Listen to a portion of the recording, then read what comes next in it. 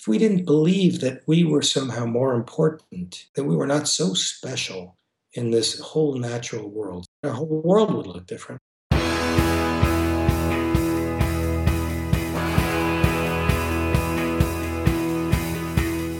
Welcome to The One You Feed. Throughout time, great thinkers have recognized the importance of the thoughts we have. Quotes like garbage in, garbage out, or you are what you think ring true. And yet, for many of us, our thoughts don't strengthen or empower us. We tend toward negativity, self-pity, jealousy, or fear. We see what we don't have instead of what we do. We think things that hold us back and dampen our spirit. But it's not just about thinking.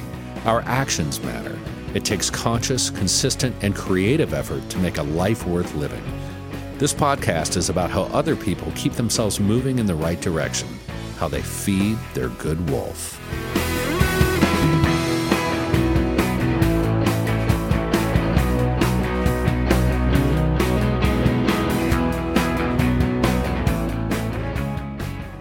Being active is more important than ever, and that's why I am excited to introduce On, perhaps the best kept secret in the running world. I love these shoes. I have been buying them for 4 years, and I don't buy anything else. They were founded in 2010 in Zurich, Switzerland, and it's the fastest growing running brand globally. Their philosophy is that you should run how you were born to run. Instead of correcting your movement, On shoes react to your individual running motion. As I said, I love these shoes. I use them for trail running, for all running on the streets, and just day-to-day wear. They are amazing. And On is offering our listeners an exclusive offer. Try the shoes or gear for up to 30 days commitment-free. Head to on-running.com/feed and pick your favorite shoes and apparel items. Apply the code TRYONFEED at checkout to test your new products for 30 days. Love them, keep them. Not convinced? Send them back for a full refund. That's on-running.com/feed and the promo code is TRYONFEED. Thanks for joining us. Our guest this week is Taoist monk Yunrou, formerly known as Arthur Rosenfeld. He's an author, activist, and a 35-year master of Taoist arts. Yunrou was born in America and ordained a monk at the Pure Yang Temple in Guangzhou, China. Combining his spiritual focus with a Yale literary education, he's an author on the cultural, social, and spiritual dimensions of Eastern thinking for the Western world. And here's the interview with Yunrou. Hi, Yunrou. Welcome to the show. So happy to be with you. I'm excited to get you on because one of my favorite books of all time... Oh, hang on a second. We got a dog making noise. Well, when my turtles start breaking wind in the background, I won't feel so bad. I'm excited to talk to you because one of my favorite books of all time is the Tao Te Ching, but I've never really had a chance to learn a whole lot more about Taoism or talk to anybody who was a Taoist. So I am excited to get into that book a little bit and some of your other philosophies. That'd be great. It's one of my favorite books to talk about, even though every word we say is not the Tao. That's right. That's right. But let's start like we always do with a parable. There's a grandfather who's talking with his grandson. He says, in life, there are two wolves inside of us that are always at battle. One is a good wolf, which represents things like kindness and bravery and love. And the other is a bad wolf, which represents things like greed and hatred and fear. And the grandson stops and he thinks about it for a second and he looks at his grandfather and he says, well, grandfather, which one wins? And the grandfather says, the one you feed.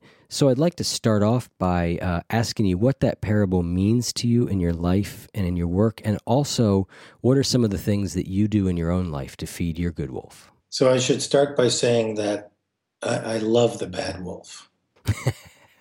and I love the bad wolf because I love the dual, non-dual nature of everything.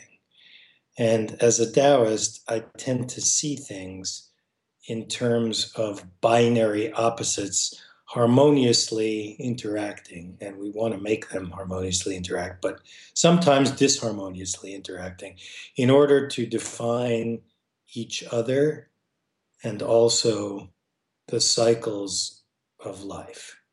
And without those cycles, we would have much less to appreciate and experience. And without that bad wolf, there would be no good wolf. Right. So without, our cloudy days, we don't appreciate the sunny ones. And by the way, there's I think an important distinction between appreciating and experiencing. So I wouldn't say, for example, that someone who has never known heartbreak or disease or challenge is someone who doesn't experience joy or pleasure or satisfaction in life.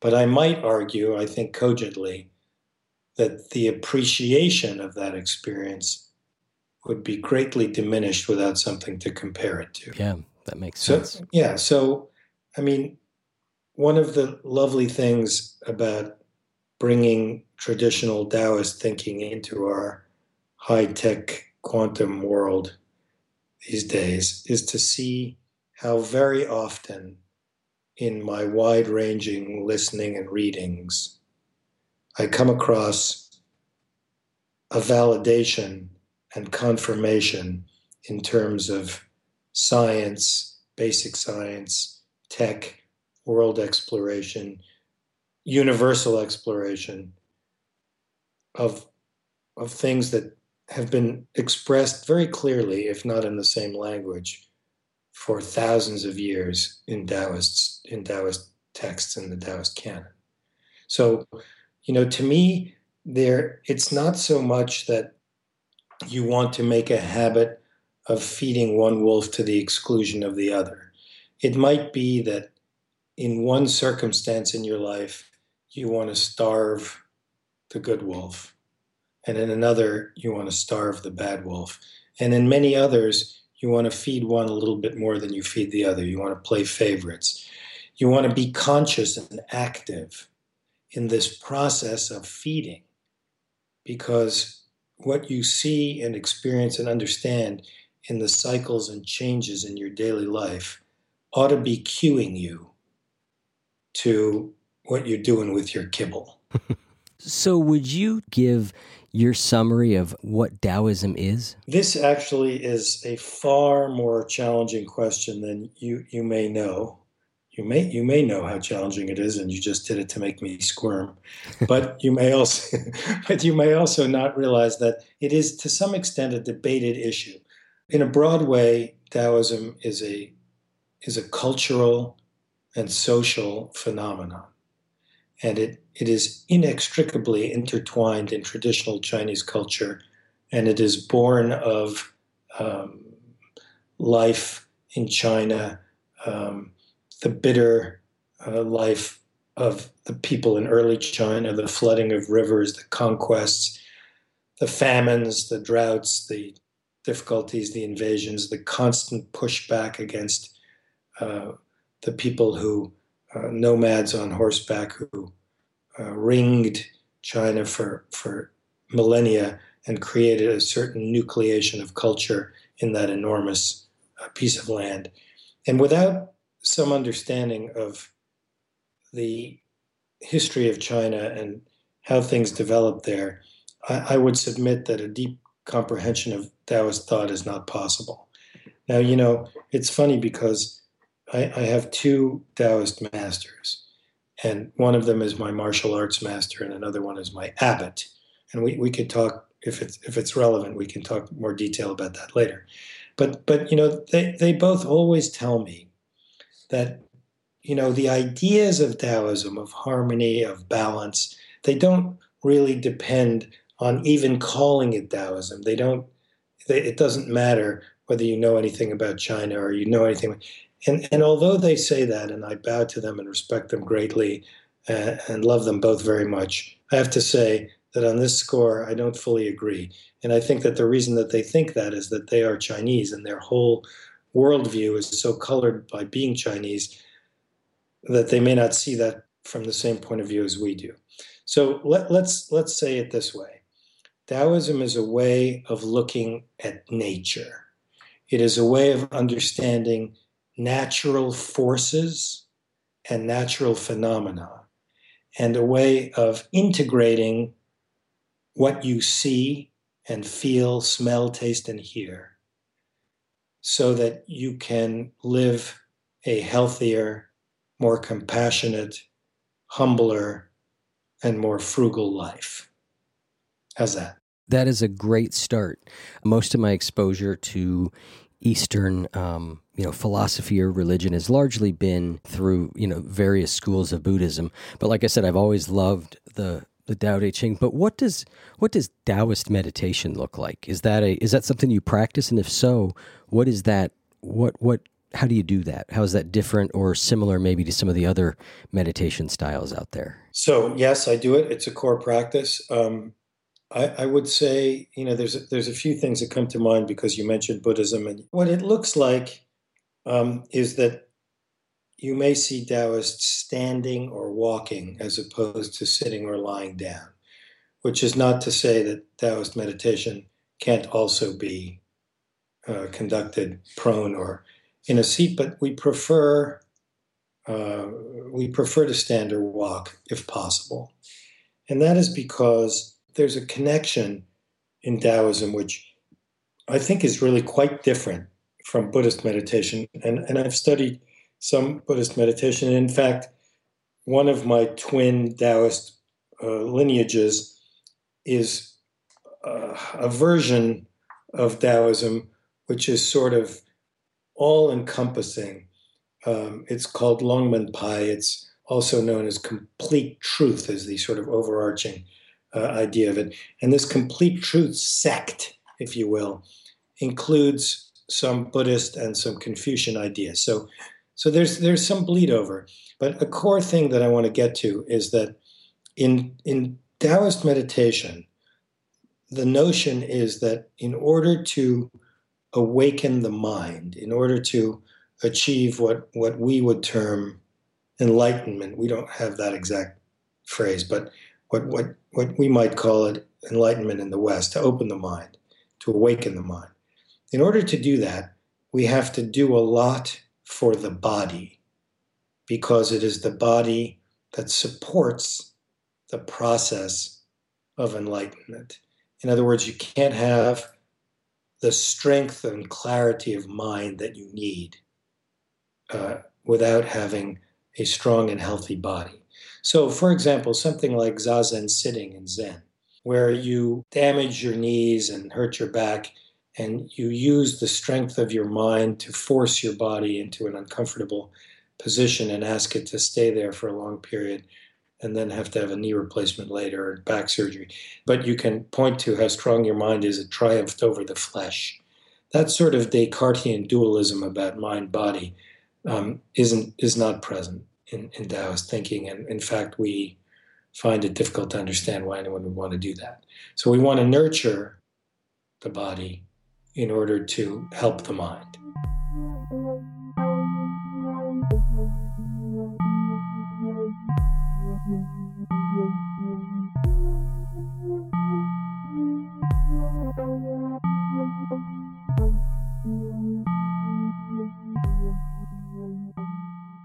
The world is changing faster and faster today, and there's so much uncertainty. And one of the skills that we need to deal with it is to be able to learn things quickly. And the best way I've found to do that is Blinkist. Blinkist is a unique and powerful app that works on your phone, your tablet, or your web browser. And basically what they do is give you the best key takeaways, the need-to-know information from over 3,000 nonfiction bestsellers. They condense them down into blinks, which you can read or listen to in just 15 minutes. I've found it really helpful for me over the last few weeks to really get up to speed a lot more on racial issues in this country. They've got a ton of great books out there that you can look at, like The New Jim Crow by Michelle Alexander, How to Be an Anti-Racist by Ibram X. Kendi, White Fragility by Robin DiAngelo, and so many more. And now they've got a special offer just for our audience. Go to Blinkist.com/wolf to start your free 7-day trial and get 25% off a Blinkist premium membership and up to 65% off audiobooks that are yours to keep forever. That's Blinkist, spelled Blinkist, Blinkist.com/wolf to get 25% off a premium membership and a 7-day free trial. Blinkist.com/wolf. The people who drive industries, entertainment, and culture shape our world every day in bold and dramatic ways. But did you ever wonder how they got there? Behind the Talent features in-depth conversations with people who identify and develop talent, the people who find the people that shape our world. Guests include big league sports scouts, rock star talent agents, and CIA officers. Uncovering the skills and challenges that unite them all is the job of host David Mead. He's an expert speaker and educator, and he brings his own curiosity and insights to each interview to expand our understanding of what it means to be a recruiter in today's world of work. Brought to you by Indeed.com, Behind the Talent is a must-listen for anyone interested in the secrets behind identifying talent and unlocking potential in individuals and organizations. Subscribe to Behind the Talent now, wherever you get your podcasts. And now back to the rest of the interview with Yunrou. In addition to being a Taoist monk and a prolific author, you are also, I don't know what quite the right term is, but I'll say a Tai Chi master. You teach a lot of Tai Chi, which I think is a form of Taoist meditation. Is that accurate? It is somewhat accurate. It's not exactly a form of Taoist meditation, although Tai Chi practice does include specific meditations that are by definition Taoist, since Taoism is the overarching idea. Or maybe put a different way, I'm not aware of any system of movement anywhere in any tradition. There may be one, but I'm not aware of it. Anywhere in the world, from any period of history, that is more intimately interdigitated with a system of philosophy and thought than Tai Chi Chuan, Tai Chi is with Taoism. They are inextricable. So the practice of Tai Chi is one of the Taoist practices that I engage. It's my favorite one. It's the one I probably spend the most time at. But its importance to me personally and to my students, because I run what I call a martial arts, a philosophy school with a major in martial arts, rather than a martial arts school that pays lip service to philosophy.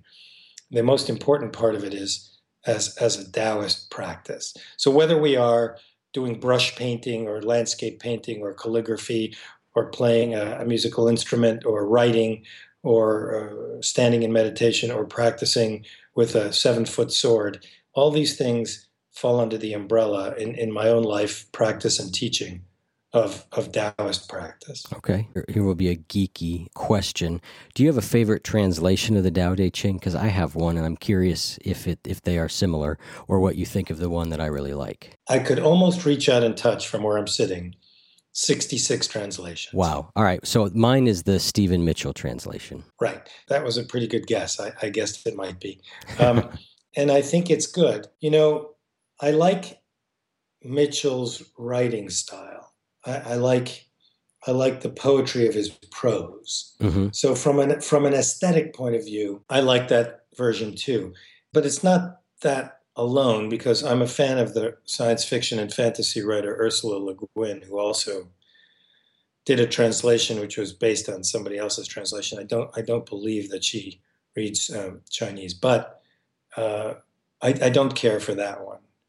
Much as I like her other writings, I didn't care for that one. And I mention that in the connection with Mitchell because I think Mitchell has some grasp of what's going on and has a point of view which I respect. You know, I have to say that if you had asked me this, I've been involved in this quite some years now, and if you had asked me this 5 years ago or 10 years ago or 15 years ago, I might have been super eager to give you a list and say, hey, these are the ones, right? Read these are the... And what I've come to over time, and with some thousands of hours of practice and meditation about these things, is that it's such, we are so far from really understanding what the context of that book was, who wrote it, what its purpose was, and what it might have sounded like in the language of the day. My guess, I can tell you what I guess. I can tell you what I surmise about that book's origins. Before I go there, I will tell you that I think for most people, Guy Leakley's version, Leekley, is probably a great place to start. It's a wonderful edition. Mitchell's is good. Jonathan Starr has got a good one. There are, and we can maybe email, and you can put up, if you wish, a list of some others I like. But let me go back to the sort of the point about the whole book. Whether or not the putative author of the Tao Te Ching was a real historical personage is an open question, as indeed is the historicity of a lot of other things that people say about that book. I choose, because I have a romantic heart, to believe that Lao Tzu was a real person, but intellectually I doubt it. And in fact, the book that I wrote about Lao Tzu that is going to be released tomorrow is predicated on the decision that I was just going to embody him and envision him, and indeed tell a love story about him as a sage who is in search of a soulmate and the difficulties of being such an enlightened personage and finding somebody with whom you can have that kind of connection. But I think that historically, probably,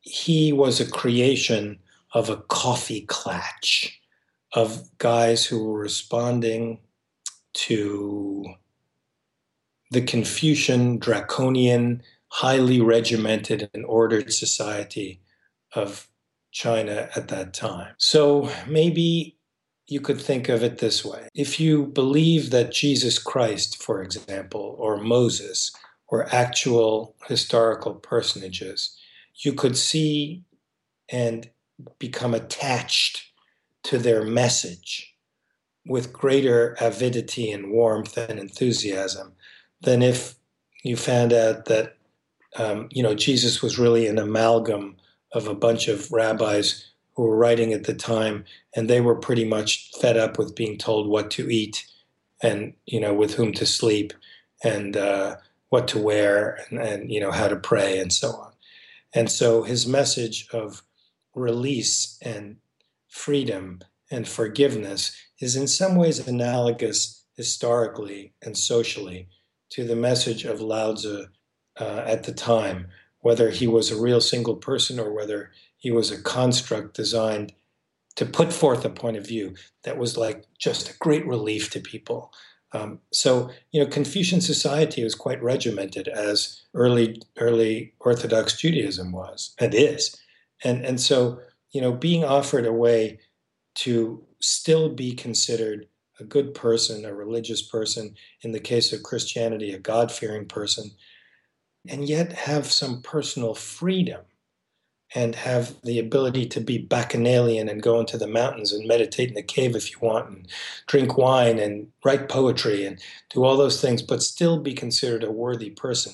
This was the attraction of that early Taoist message and maybe the power of the Tao Te Ching, and why both the Tao Te Ching and the Judeo-Christian Bible have become, from what I hear, the two most widely translated works in the world. Yeah, we had a guest on, Edward Slingerland, who wrote a book called Trying Not to Try, and he talks about a lot of ancient Chinese philosophy, Confucianism and Taoism, but he has a funny line in there where he refers to the Tao Te Ching as possibly the book that more joints have been rolled to than any other book in history, which I thought was funny. The minute you say that, I think of Tai Chi joint locking, of course, and rolling the shoulder over into the guy who says uncle. But yes, different joint here. Different joint, yes. Well, I actually corresponded with Professor Slingerland once or twice, and I did hear his interview on your show, and I liked it. It was very interesting. So I'm going to read a section from the Tao Te Ching and just kind of ask you to elaborate or, talk about kind of what it means to you, and this will be from the Stephen Mitchell translation. It is number 44. Right. Fame or integrity, which is more important? Money or happiness, which is more valuable? Success or failure, which is more destructive? If you look to others for fulfillment, you will never truly be fulfilled. If your happiness depends on money, you will never be happy with yourself. Be content with what you have. Rejoice in the way things are. When you realize there is nothing lacking, the whole world belongs to you. Do you see how deeply revolutionary and rebellious that is? Oh, yeah. Yes, I do. I read it as an 18-year-old, probably in a suburban town that was, in my view of the world, that's all anybody cared about at that point was money, which was not true, but that was my view of it. So I do recognize that for me, this was very revolutionary. And I'm sure far more so in a age like the one you're talking about when it was originally written. So, if I may, I want to just talk to you about this from a personal point of view. Please. I was raised in a home with a very, very successful, famous father. My dad, Isidore Rosenfeld, he's still with us, was, one of the most famous heart specialists in the world for many years. And he had as his patients, and not only, but among his patients, he had many luminous individuals, people who ran the world, captains of industry and Hollywood stars and powerful politicians and heads of state and so on. And I watched as a young man, as a boy, I watched a parade of these folks through the lives of my family. I saw them in our home. We would take holidays on their islands and their yachts and travel the world in their company. And probably because, like you, I was born with a certain gene which made me a real pain in the ass to my parents. I had my doubts about all this. And I had my doubts that if these things that I was being told were true, were in fact the way the world really did work, and if fame and wealth and power and beauty and notoriety and all the rest of it, if all that was really the be-all, end-all, the purpose, the thing for which we should strive and so on, then how come so many of these people that I saw growing up were so miserable? Right. How come, they threw their wives down the stairs, or they went to jail, or their parents or their children hated them, or they were just assholes. And you know what? This was not true of all the people that I'm talking about. Right. There were many wonderful people among them. But I was able to, I think, at that tender age, to tease out the good characteristics of the people that I thought were great from the ones that I didn't think were so good, and to realize that there was no connection there to their fame and the rest of it. Right. So I think, early on, what you have alluded to, I believe, and what I experienced, I know, was, sort of the path, the seeker in us, the calling of the seeker, the personality of the seeker, whatever you like. In fact, Guy Leakley's Tao Te Ching that I recommended to you earlier. Unfortunately, Guy Leakley was a good friend of mine, and he passed away just a short while ago. And it was very sad to lose him, because he was a wonderful scholar and writer on the Tao Te Ching. But anyway, I think if those things weren't true, what else wasn't true? Right. Think of Guy because he titled his Tao Te Ching, a version for all seekers. So, people who are listening, I would bet that, people who listen to this podcast of yours, and I know a few, and I'm an ardent listener myself. I think that people who listen are seekers. Right. You obviously must be a seeker, one or both of you, otherwise you wouldn't have this show. So, I think knowing that you have this deep suspiciousness, knowing that you recognize that the speed and greed culture in which we live, which is guided very much by our corporate masters, their lobbyists, their control of media, and so on. Happily, not this medium yet. It is a relief, and the Tao Te Ching, for me, and I don't know if it did this for you. I don't know how early you discovered it, but for me, when I discovered this book, 30, 40 years ago, and began to read it, I realized that I was too young and insecure to have confidence in my own way of looking at the world. I wasn't sure about what I saw. I wasn't sure about what I believed. And just finding out that there was this entire body of thought which so completely validated that, what I was seeing in the world. The questioning of our capitalist, materialist society and its values, but also a lot of other things in our Judeo-Christian tradition. For example, the biblical notion of hegemony for human beings over the natural world, something that is written and spoken of often these days in environmentalist and climate change circles, right? Right. That if we didn't have a point of view that this is all here for us, and that we can kill all the rhinos we want to grind up their horns, so that we'll perform better in bed. We can kill all the bears we want to do the same with their gallbladders. We can take all the deer we want for the same reason. We can cure cancer by grinding up the shells of every endangered turtle in the world and all that. If people didn't really somehow think that, and I used a lot of examples there from Chinese medicine, but this is a thread that goes through from our Western culture to the East, is the idea that if we didn't believe that we were somehow more important, and that we were not so special in this whole natural world, something that Taoism doesn't exactly believe, at least not the same way, Right. then our environment would look completely different. Yep. Right? Our whole world would look different. So these are big, important ideas. Yeah, it's that whole idea that it's not connected, that this thing over there does not connect to this thing over here. We don't connect to the environment, I think, is what's missing from so much of modern thought.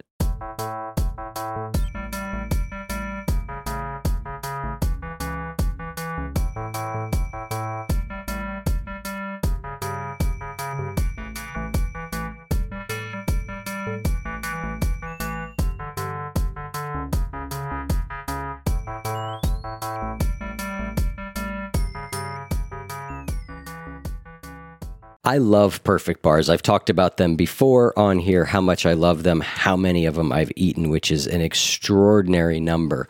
But there's not just Perfect Bars. The company, Perfect Snacks, make a variety of products like protein bars, peanut butter cups, and kids snack bars. And they're all made with freshly ground nut butter, organic honey, and 20 organic superfoods. You're sure to find something that you'll love. Of course, my favorite is the standard Perfect Bar, dark chocolate chip peanut butter, although their peanut butter cups are amazing too, and you keep them in the fridge, and so they're cold. If you're not already convinced, they're also non-GMO, project verified, they're gluten-free, they're soy-free, they're kosher, and they're low GI, and they are delicious. So right now, Perfect Snacks is offering 15% off your online order. Just go to perfectsnacks.com/wolf. Shop their refrigerated snacks at perfectsnacks.com/wolf today to get 15% off your order. We want you to be prepared for snack time. So go to perfectsnacks.com/wolf to stock up and save 15%. So this business of connecting is very interesting from a Taoist perspective, because it can be interpreted, and it should be, two different ways. Or not two different ways, but on two different levels.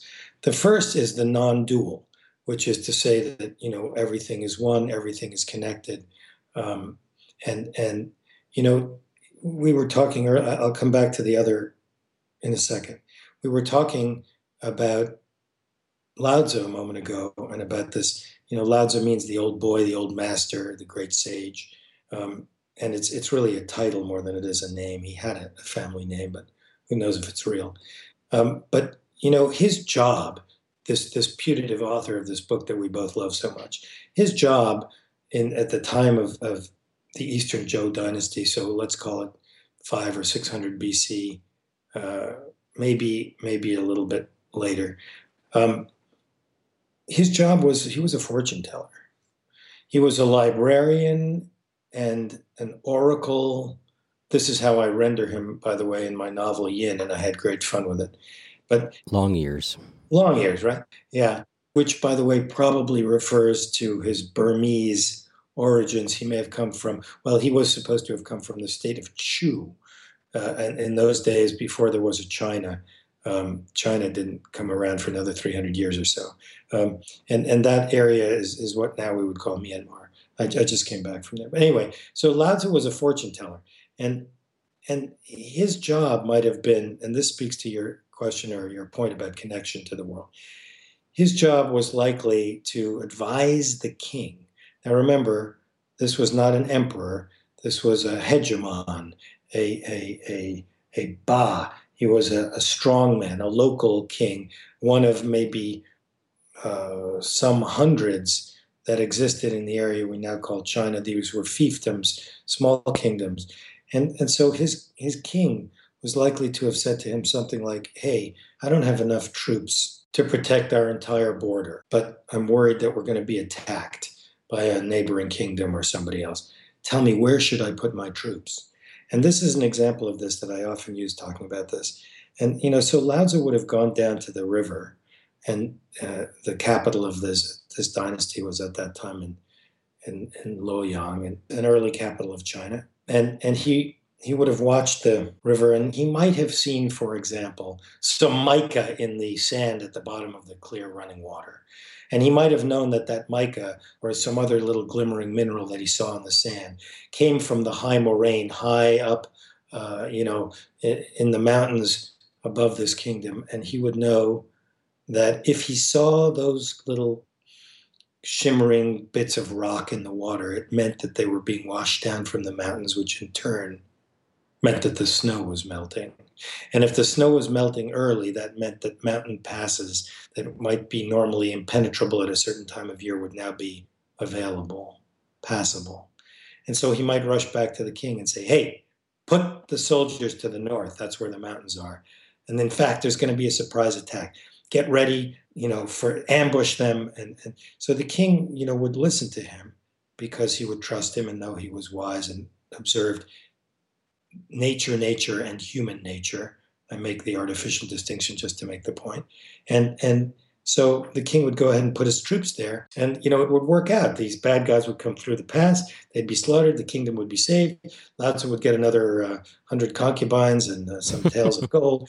And yeah, right. So one sense of connecting with nature was to be watchful and sensitive to it, right? To see our own fates in the melting of the snow and the sighing of the river. Right. But another very, very specifically Taoist idea, which is regrettably absent from the Judeo-Christian model, although there are certainly some Jewish and Christian people who espouse this idea, is the idea of stewardship.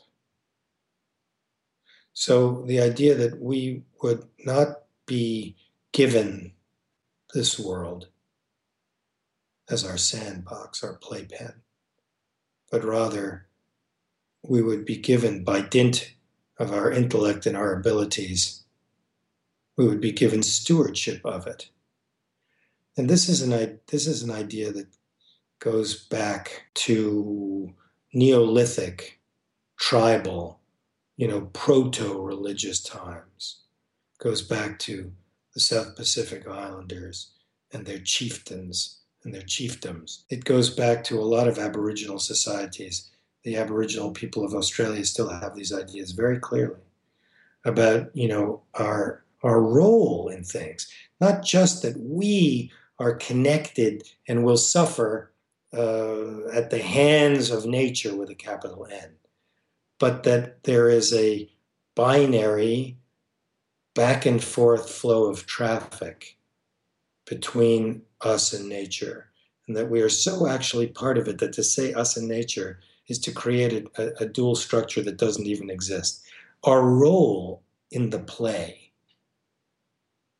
is to be stewards. I love that about Taoism, and it's very clearly connected to deep ecology and other things that have come about much more recently. And by the way, there are Taoist scholars who don't like this idea at all and think that what I'm saying is very much wishful thinking on the part of an American guy living at the on the edge of environmental cataclysm.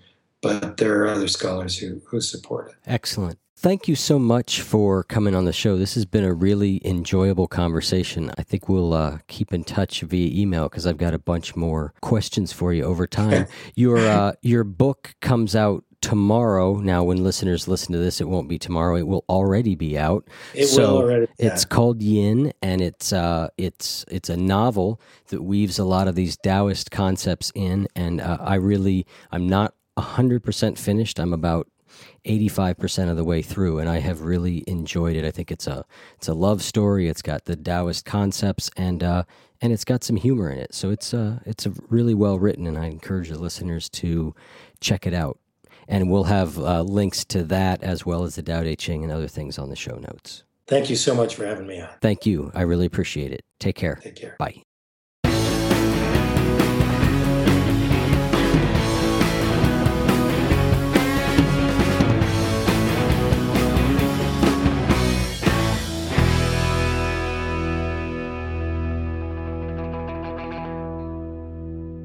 You can learn more about Yunrou and this podcast at oneyoufeed.net/Yunrou. That's YUNROU. Thanks.